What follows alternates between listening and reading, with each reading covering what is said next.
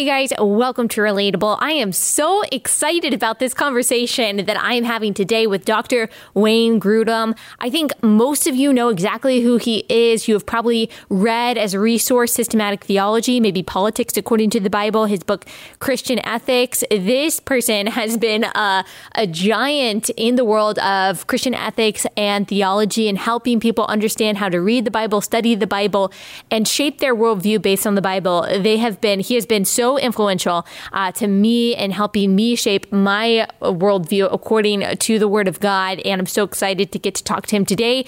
Before we talk, just want to remind you guys, you're not enough and that's okay. Escaping the toxic culture of self-love. We are walking through this book in Women's Book Club with Ali Stuckey on Facebook. Go to alibethstuckey.com/book. It is, it's a resource for young women in particular, but really it can apply to all kinds of people about the top cultural myths that are being fed to us by self-love gurus, why they're incorrect, why they actually lead to destruction, and we replace their falsehoods with the truth of God's word. It is a book about good news, why the burdens of self-love are actually too much for us to bear, and why the burden that Jesus gives us, which is light, the yoke that Jesus gives us, which is easy, is far better for us to carry than the burden and the yoke that the world gives us. Okay, without further ado, here is Dr. Wayne Grudem. Dr. Grudem, thank you so much for joining me. It's good to be with you, Ali Beth.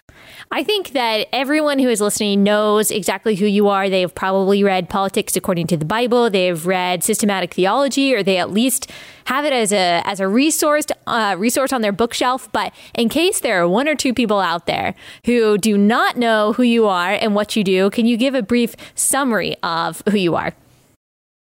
Ali Beth, there are thousands of people who don't know who I am, but I'm a professor at Phoenix Seminary in Arizona. I've been teaching theology and ethics for 44 years now, and I've gotten into my PhD is in New Testament, but I moved over to teaching what basically systematic theology, which is what the whole Bible teaches about different theological topics. And then I worked into the area of ethics, which is the Bible applying to all of life. And so I wrote a little book on business for the glory of God. That's the Bible applying to business practice. I wrote a book on the poverty of nations. That's the Bible applying to national policies to bring poor nations out of poverty into prosperity. And I wrote a book on Politics According to the Bible, which is seeking to find good biblical-based principles for a government to function so it will serve for the good of the people, not just the good of the rulers. Right. And that has been an influential book. I'm thankful to God for that.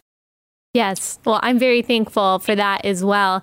You recently wrote a letter that I read on townhall.com, or an open letter to an anti-Trump friend, someone who approached you and said, you know, for these reasons, how can you as a Christian possibly vote for Donald Trump?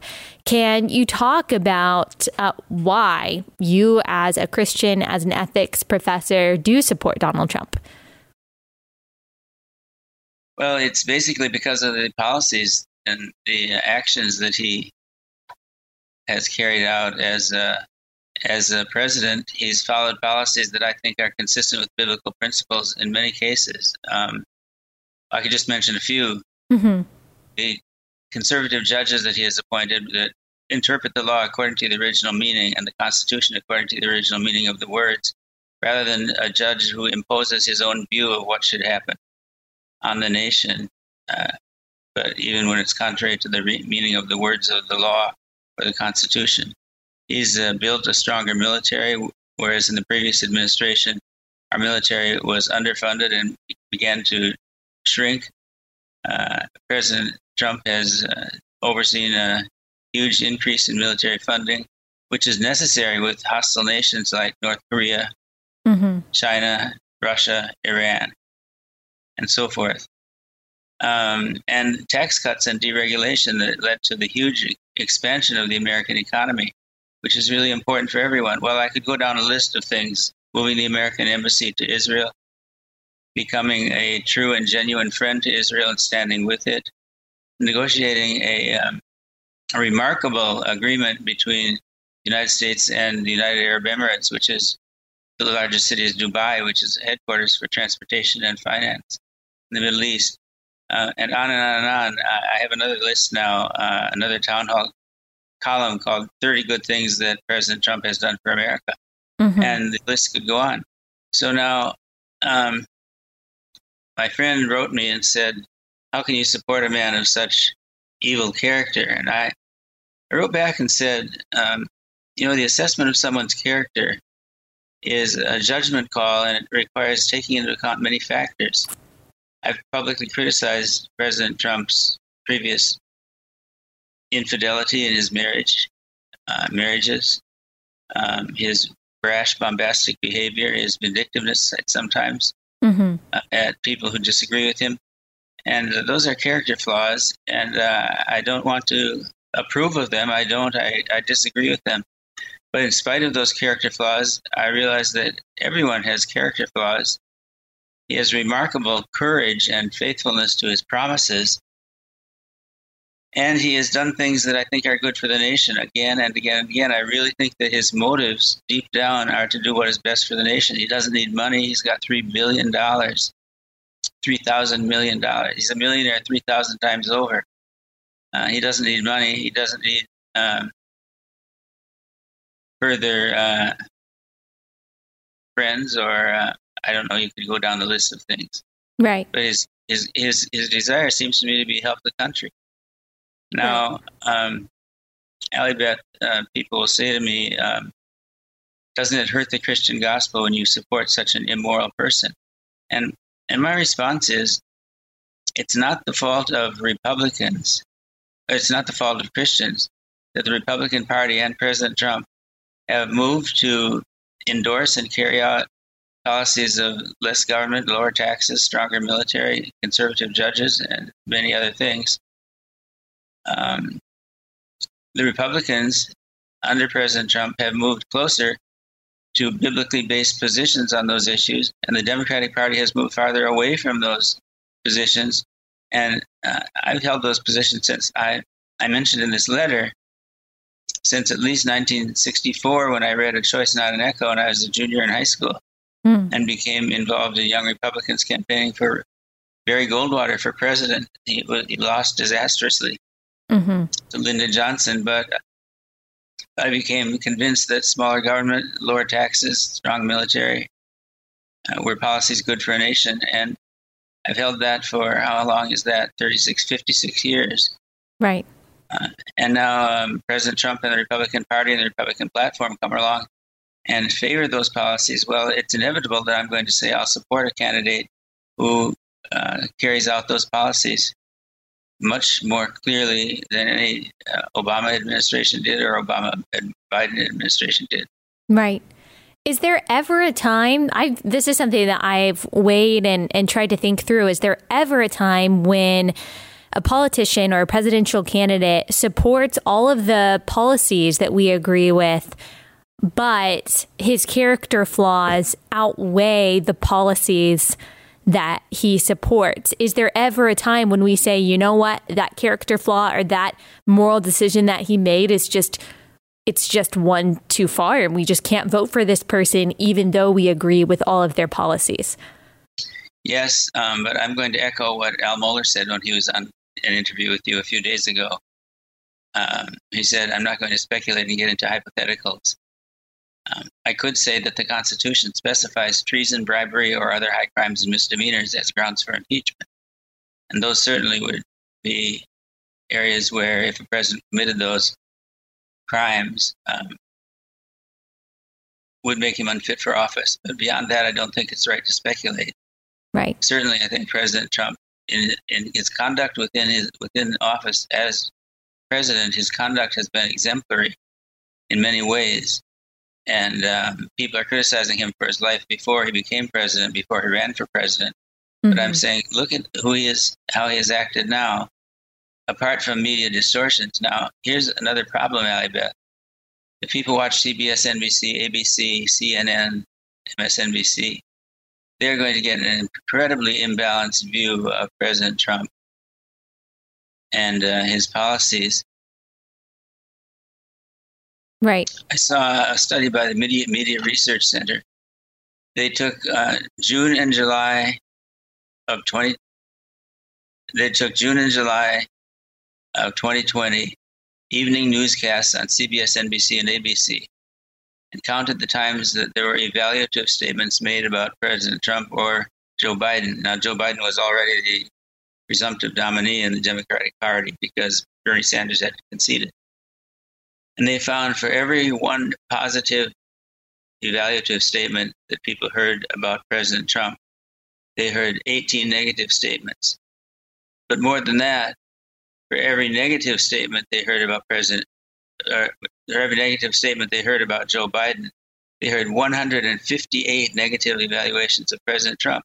Wow. Now, when you compare speaking about the two presidential candidates and say there's something wrong with the one presidential candidate, you say once, and you say 158 times something negative about the other presidential candidate, that's not journalism. That's not fair reporting.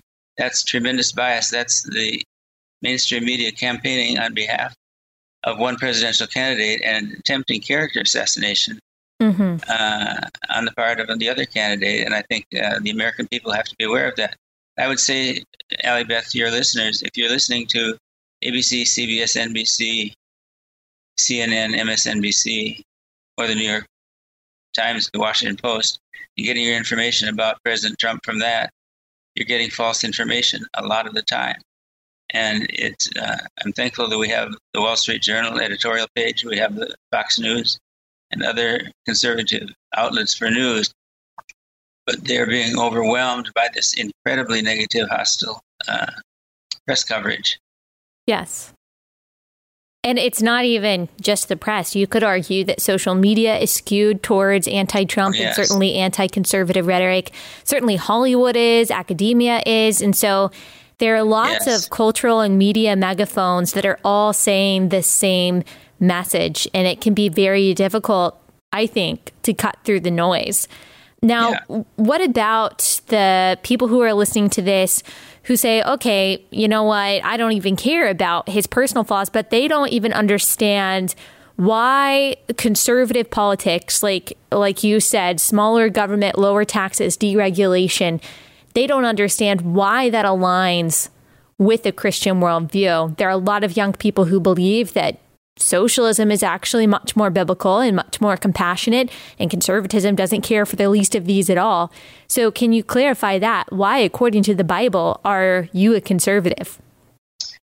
Well, socialism is dehumanizing because it takes away freedom of choice in many areas of life and lets the government make choices for us.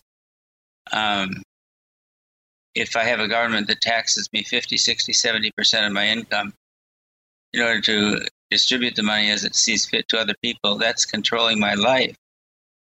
And socialism does that. It's dehumanizing, and it fails every place it's tried.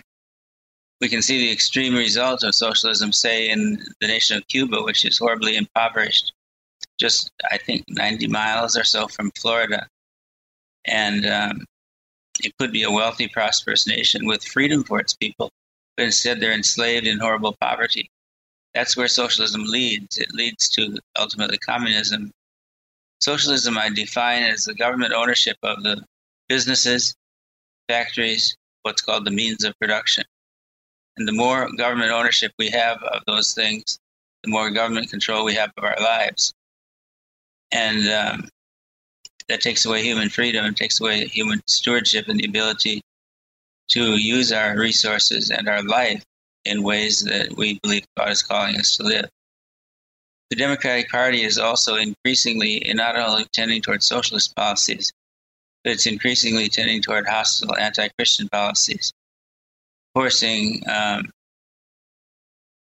artistic professionals such as cake makers, florists, photographers, use their artistic skills to endorse same-sex marriages, which are contrary to the teachings of Scripture. And then faced with incredible fines if they don't conform and comply with approving conduct that they think is morally wrong. Forcing nurses and medical technicians and doctors to participate in abortions, even though they're contrary to their conscience. And they do that only at the threat of loss of their jobs. I would point out, for another example, allowing biological males who claim to be transgender and female to have access to women's locker rooms and bathrooms and sports teams. Transgender females who are biologically male have set all sorts of state records in Connecticut in women's sports because men's bodies are more muscular on average than women's bodies, and the women athletes are losing out to these biological males simply because of regulations imposed by democratic governments, politicians. And then, Ellie Beth, I'm very concerned about the lawlessness and rioting that we're seeing in many of our cities, in Minneapolis, in Portland, in Seattle, in Chicago, and in New York City, where Democratic politicians in charge, mayors and governors in charge of the government, will not let the police intervene, but tell them to let the rioters burn and loot and destroy property, and in some cases, injury and death to human life results. Do we want that? Is that the kind of nation we want? Well, we're voting for a choice between two packages this November. There's Joe Biden and Democratic policies, and there's Donald Trump and Republican policies. And the packages are far, far apart from each other. Yes. And there's no other choice. We're going to get Joe Biden and Democrats, or we're going to get President Trump and Republicans. And I think Republican policies are much more faithful to Scripture and much more faithful to the good of the nation. Yes.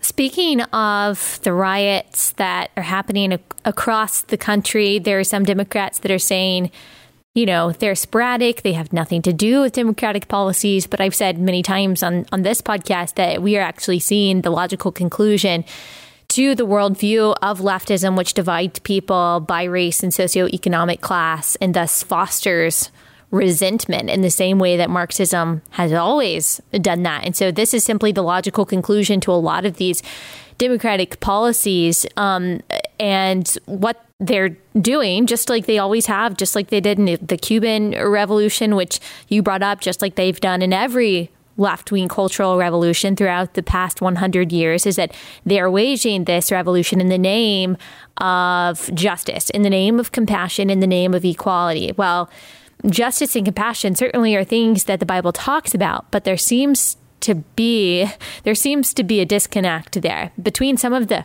Christians that are saying, these people are protesting and writing for justice and compassion, and what the Bible actually calls justice and compassion. So can you talk about biblical justice? What is biblical justice? And when Micah 6:8 tells us to do justice, what does that mean? Does it mean the people that are out there rioting in the name of racial justice, or does the biblical definition of justice mean something different? I'll tell you, biblical justice does not mean stealing other people's property. The eighth commandment says you shall not steal. And there are laws in the Old Testament that give penalties for setting fire to your neighbor's property, or your neighbor's standing grain, for instance. So people who commit arson and looting are violating biblical moral standards.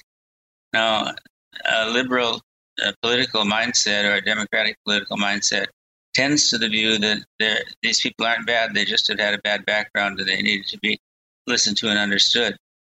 But biblical justice holds people responsible for their wrongdoing and sets out punishment in the laws of Scripture. And it says in Ecclesiastes, when sentence against an evil deed is not executed speedily, the heart of the sons of men is fully set to do evil. And I think that's what we're seeing in the riots, not the peaceful protests and demonstrations. Those are perfectly fine and legal. But the riots and arson and looting that have joined up with these protests We're seeing sentence against an evil deed is not executed speedily. And what happens? It doesn't calm down the violence and the looting and the arson. It exacerbates it. It fuels the fire. The heart of the sons of men is fully set to do evil. That says, unless government carries out its function of protecting its citizens, violence is just going to increase. Lawlessness is going to increase. I'm concerned about an increase in lawlessness in society rather than the rule of law and order. The United States Constitution specifies purposes for government in order to establish a more perfect union, to form a more perfect union, establish justice, ensure domestic tranquility. That's one of the major purposes of the government as set down in the first paragraph of the Constitution. But when riots are left to go unchecked and unpunished, the government is failing in its duty to ensure domestic tranquility, that is, domestic peace, peace within our borders, provide for the common defense, promote the general welfare, and secure the blessings of liberty for ourselves and our posterity. Well, I'm calling upon democratic governors and mayors to enforce biblical justice, to protect property and protect people's well-being and lives. I saw last night, Allie Beth, Senator Rand Paul, the United States Senator, was attacked by a mob in Washington, D.C., and he and his wife had to be rescued by police to protect them from severe physical harm that the mob was threatening them. This should not happen in our nation. I mean, I've walked in the area around the White House and felt perfectly safe, but I don't know if I would feel perfectly safe today with protesters mingled in with rioters who don't seek good for our nation, but seek to disrupt and bring chaos and disorder and lack of safety to our streets.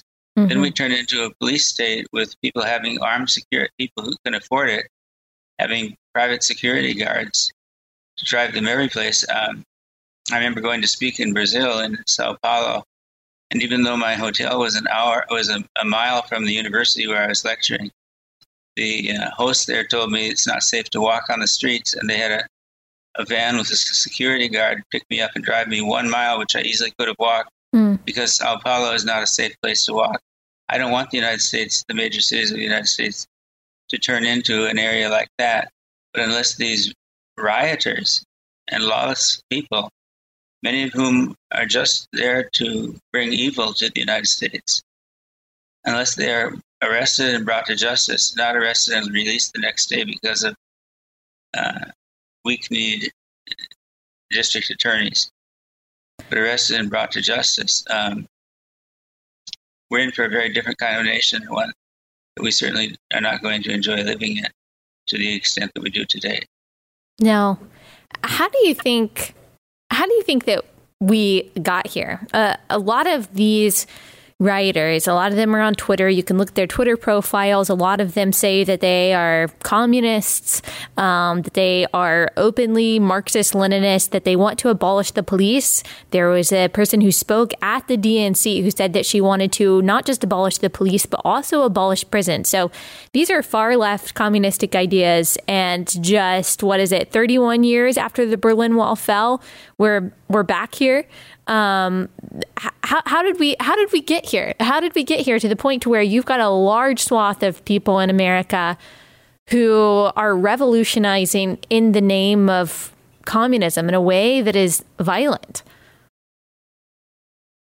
I don't know that it's a large swath right now. I think in many cases these are paid violent agitators who are trying to stir up disruption. I wouldn't be surprised if many of them ultimately are paid by Russia or China or Iran or Cuba. And that can be determined by federal government investigation. You can find out who's paying the transportation bills, who's paying the hotel bills, who's paying for the weapons that they bring to these demonstrations. I've wondered the same thing. And I've wondered is there a particular organization or a person that tells these people, this is where we're meeting at this time and this is what we are going to do? Well, that I don't know, but it's easy for the federal government to find it out, and it needs to be done quickly. I'm glad for Attorney General William Barr, who has launched this Operation Legend, which has arrested over 1,400, 1,500 people now already. And you notice, Allie Beth, when there were threats to tear down statues on federal property in Washington, D.C. President Trump announced that they were going to start enforcing the law, which brought a $10,000 fine to anyone who damaged federal property, such as federal statues. And all of a sudden, the threats to these statues stopped because $10,000 fine was a sufficient deterrent, and jail. Mm-hmm.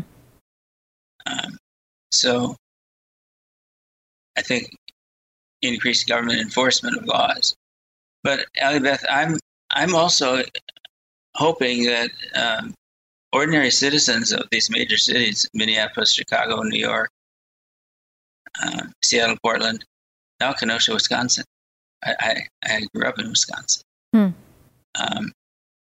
That the voters in these cities will vote out these Democratic politicians who have shown such weakness in the face of mob violence, and vote in stronger law and order candidates, most of whom are going to be Republicans. Some may be Democrats. Right.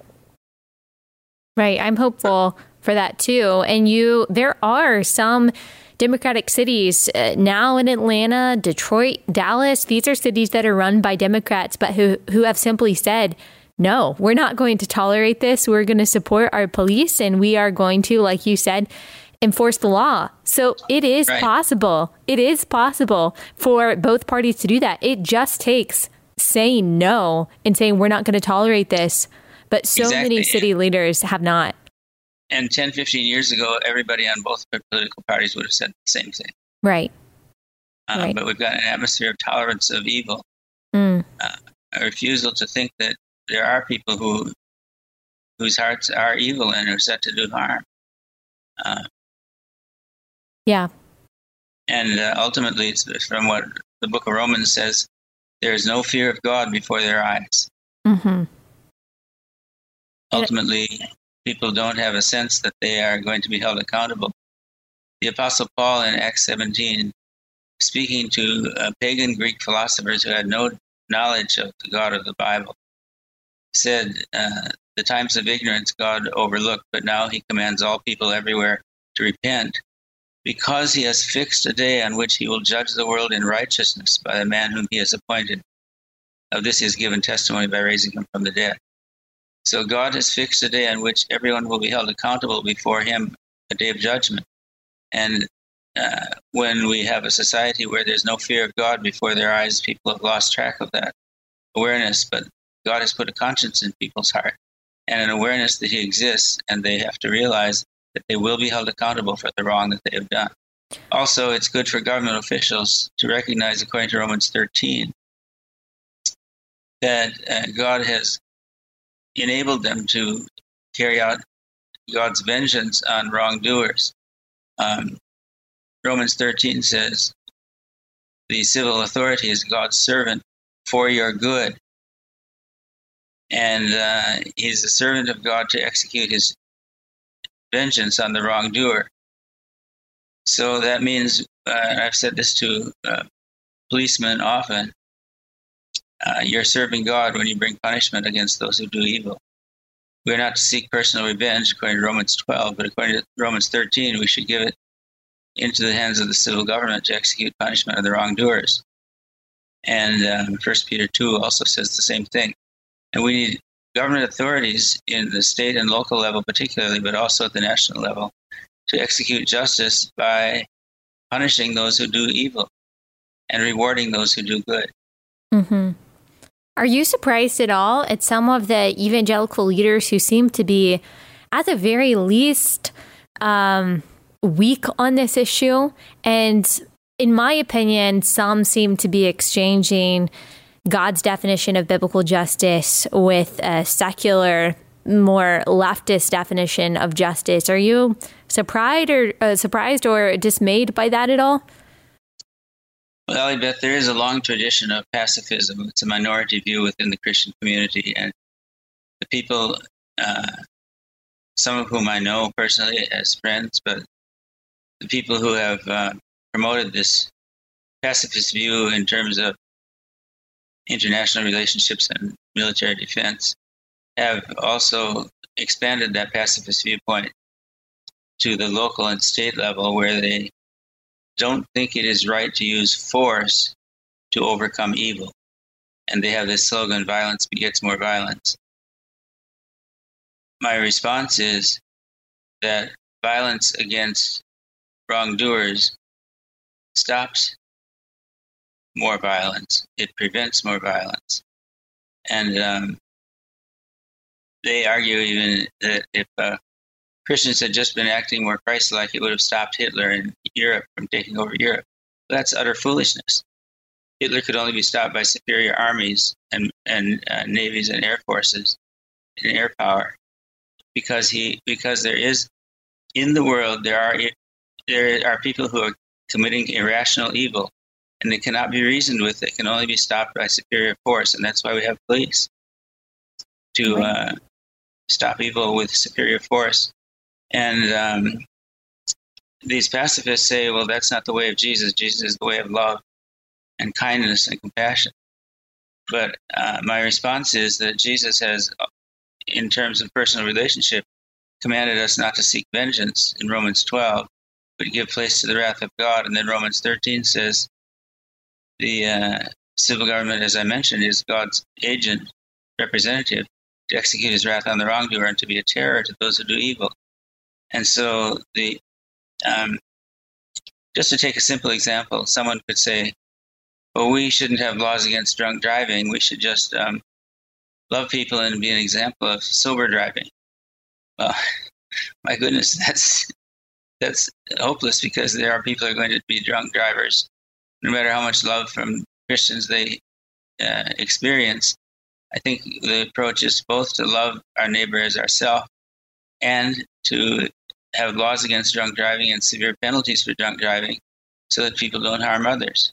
Mm-hmm. So it isn't enough to say we just have to act in love. We have to take into account the Bible's provision of force or superior power for police to prevent violence, to prevent drunk driving, but also to prevent arson and looting and murder and mob rule. There are Christians who, though, are saying that, for example, you mentioned that superior violence sometimes is necessary to stop wrongdoing.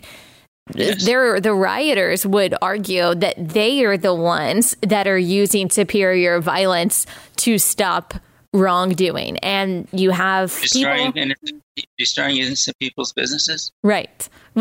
And I agree with you. And there are people who defend them, saying that, well, if you care more about property than you do people's lives, talking about the people who have died at the hands of what they call police brutality, then your priorities are out of place, your priorities are wrong. There are even professing Christian leaders who I think are weak on this subject, or who just say, I won't criticize the rioters because at least they're rioting for the right reasons. What do you say to that? Well, the civil justice system in the United States is already taking care of rogue police officers. And the police officer whose knee was horribly on the neck of George Floyd in Minneapolis, for instance, is being subject to investigation and ultimately criminal charges, and he will be punished appropriately. So the justice system is working to bring justice in the case of police officers who commit wrongdoing. So why do we need a riot in order to do that? But also, property. People work a lifetime to build a small dry cleaning business, a small grocery store, a small florist shop or bakery, and then to have that looted and destroyed in an evening. Is that not people's life? It's right. Not. It's what's important in their life. It's what they've taken months and years of hard work and sacrificial effort to build, and to take that away is violating the command, "You shall not steal," and in some cases is resulting in actually death of some of the property owners. Mm-hmm. They're trying to protect their property. The Republican convention had last night the sad testimony of the wife of a 44-year veteran, I believe, of the St. Louis police, who was attempting to defend his friend's pawn shop and was murdered in cold blood by these rioters. Now, that's the direction that things are heading unless government steps in and takes very clear action to stop this ongoing violence. Yes. Do you have any encouragement and wisdom for the people who are listening to this, who are they're just scared. They don't know what to do. They don't want the country to turn into some of these cities that we are seeing burned down. And they know that they are to trust in God and that God is completely sovereign. There's nothing that can thwart his will. They know that, but they're just scared. They're scared for their children. They're scared for their lives. They're scared for the future of the country. Do you have encouragement and wisdom for those people? Well, I would start, Allie Beth, by saying we pray and trust God and also act. So we pray according to the Lord's Prayer, give us this day our daily bread, but we also go to work to earn a paycheck. We don't pray and say, God, give us this day our daily bread, and then sit at home waiting for some groceries to show up on our doorstep.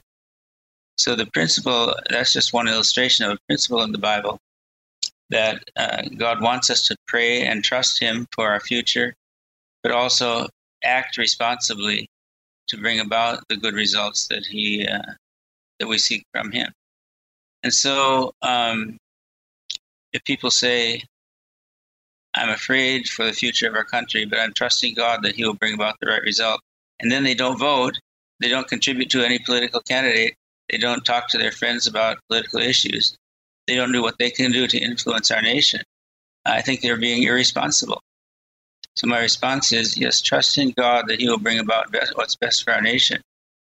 But do what you can as you have opportunity, whether it's volunteer to knock on doors, to do phone calls, whether it's taking time to answer a political survey that's so irritating when we get these phone calls, but it influences public opinion when we take the time to answer. And certainly to vote state, local, and national elections, because they all influence the way the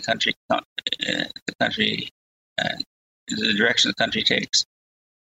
I could say, Allie Beth, also that Romans 13:1 says, let every person be subject to the governing authorities, for there is no authority except from God, and those that exist have been instituted by God. So that means that God gives us the government that we have and the leadership that we have in each case. Now, here's the question. Does God give this ruler to bring judgment on our nation or to bring blessing to our nation? Mm-hmm. Sometimes he gives a ruler who will bring judgment, as when King Nebuchadnezzar in Babylon carried off the Jewish people into exile. And that was a ruler established by God to bring judgment on the people for their sins. But sometimes he brings a ruler who will bring blessing to a people, like Cyrus, king of Persia, who decreed that the Jewish people could go back to their homeland of Israel and Jerusalem and rebuild the nation. So now, has God put President Trump in office as blessing or as judgment to our nation? I think very clearly as blessing to our nation. Lower taxes, greater economic prosperity, more numerous jobs, higher wages for minority and low-income people, judges that are faithful to the Constitution, rebuilding our military, defeating ISIS that was causing such havoc in the Middle East and threatening the United States in our interests in many cases, withdrawing from the Paris Climate Accord, which would have been economically disastrous for our nation, actually building a border wall over 208 miles now and maybe 450 miles of border wall completed, much more effective than the ineffective border wall that was in place prior to that. Again and again, these policies are bringing blessing to the nation. Negotiating new trade agreements with China and Mexico and Canada more favorable to the United States. I could go on and on. I've got on my website, WayneGrudem.com, a list of 25 or now 30 good things that President Trump has done for America.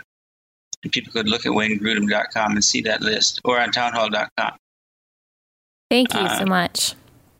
That's great. But I could say also another benefit, I think, is that a large number of evangelical Christians in President Trump's administration, at the highest level, at the cabinet level, Vice President Pence, of course, and Secretary of State Mike Pompeo, and numerous other Christians who have positions of influence in government, which they've been marginalized in the Democratic administration and the Democratic Party because the parties have moved so far apart on policies that affect, that are in accordance with or in contradiction to biblical teachings. So I think there's a lot at stake in the future of the country, and I'm concerned, but I'm hopeful. I think that when I look over the list of what President Trump has done, I think there's no question that God has brought him as a leader to bring blessing to our nation. In spite of his character flaws, the results of his presidency have been overwhelmingly good for the nation and a blessing to the nation. And I'm hopeful that blessing of God will continue for the next 4 years and more years after that. Right. Well, thank you so much. So people can go to waynegrudem.com to see a lot of your writings and your work. Is there anywhere else that you would direct them? Usually townhall.com has been publishing the columns that I write, and I expect to be writing some more. I'm thinking of one called Permitting Pastors to Preach About Politics. Right. Well, that's good because it tends to be the pastors that are on the wrong side of a lot of the issues. So there definitely needs to be some biblical clarity out there. Well, thank you so much. Thank you for taking the time to talk to me. Thank you for the insight that you gave us today. I really appreciate you being here. Beth, it's been good to talk with you. Thank you so much. Thank you. Guys, I hope you enjoyed that conversation. Politics According to the Bible by Wayne Grudem covers a lot of the subjects that we talked about today, as well as his book, Christian Ethics, covers a lot of what we discussed. Like I said, systematic theology. It's not about politics. It's about the different viewpoints that are represented in the Bible and how people interpret the Bible and the proper way to interpret the Bible. So I will include the links to those resources in my description. Highly recommend you checking them out. They are just so helpful for those trying to shape their worldview. Thank you so much for listening or watching. If you're watching on YouTube, we will be back here on Monday.